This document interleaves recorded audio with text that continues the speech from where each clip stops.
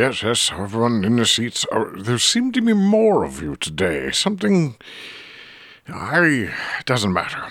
I've got some exciting news. I had an entire lecture prepared on the non-existence of the subject of today's portion of the lyrics. Today's lyric, by the way, in case you have not read up, but I think all of you are starting to get involved in this. 6 geese a laying for the 6th day of Christmas. True Love sent to me 6 geese laying, all the others as well. And I had doubted the existence, the literal existence of geese. I was having very little success in trying to discover what geese were. There always seemed to be a bit of a runaround in the different references I was looking at. References to other supposed birds, and I had been chasing a theory that perhaps they didn't exist at all, but turns out that geese actually did exist. Not necessarily contemporaneous with mankind for very long. They were well gone by the 2230s, I think, and had been on their way out for some time before that, along with many other species, including most of the avian influence. There were a lot of genetic experiments around the time, but that's regardless, neither here nor there. And of course, we have no birds at all on the Ark ship.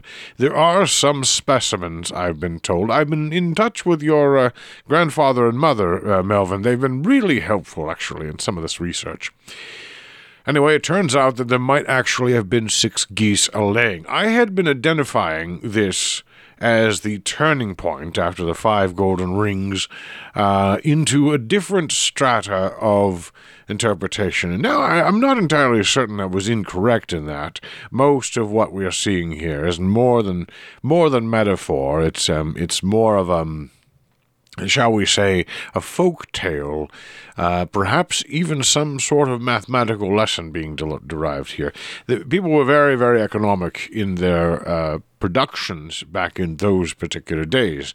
One could not afford to do that many of them, and of course there was no way to search them aside from reading through an entire collection of them until you happened to come to the one you were looking for. So very tedious and time-consuming. So there were very few things actually being written and repeated.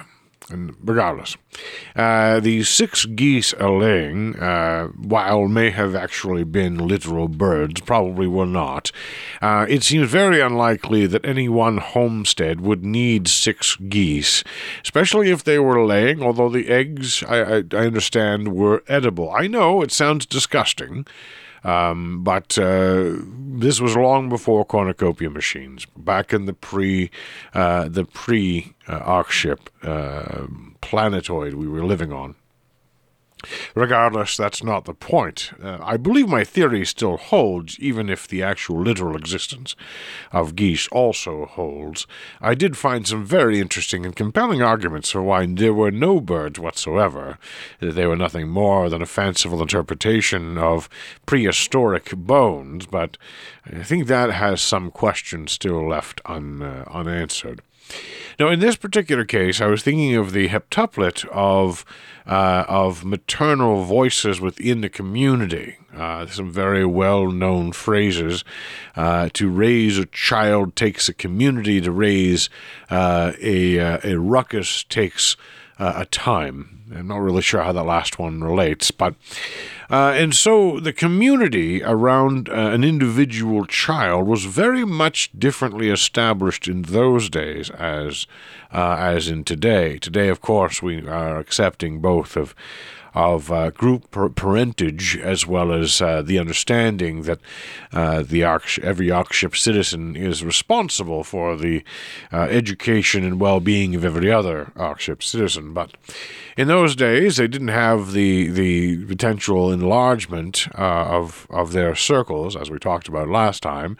So they did form these heptuplet sets of mostly women.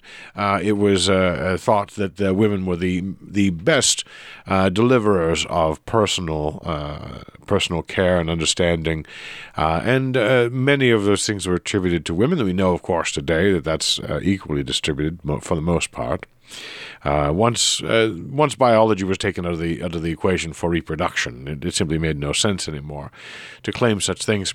But there are some controversies about that. I won't go into detail.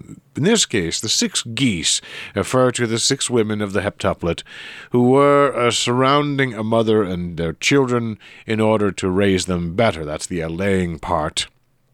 These 6 geese were allaying and providing a home and hearth for them. So, I'm not really as interested in that theory anymore. Now that I know that geese may have actually existed, I understand there's even a process by which they are going to start reviving some animals, which is very exciting. The indications are that we're more than halfway through our journey, and we're going to need to develop generations of care and keeping and understanding of animals as actual existing things, no longer in cryostasis. So it'll be very exciting to see where that goes. Perhaps, in fact, we'll be able to have all of the animal, birds in particular, parts of this song. No idea if we'll ever have a pear tree. There's only one tree in existence, of course, which was delivered 2 Christmases ago by that very strange visitor, Clark Clemens, I think it was attributed to.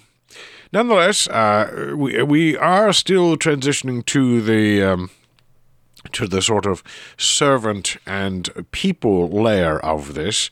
Even though it will sound like we continue with birds, the reality is that the birds, as far as this song exists, don't exist. So take that with you, and I have some serious thinking to do, and I will come back again for tomorrow's lesson on the 12 days of Christmas. Yes, be sure to spell my name correctly. Some of you seem to have attributed some things to some other John Alexander Kringle, and I assure you a cousin of mine is not involved in this research whatsoever. It's John Christopher Kringle. Thank you very much.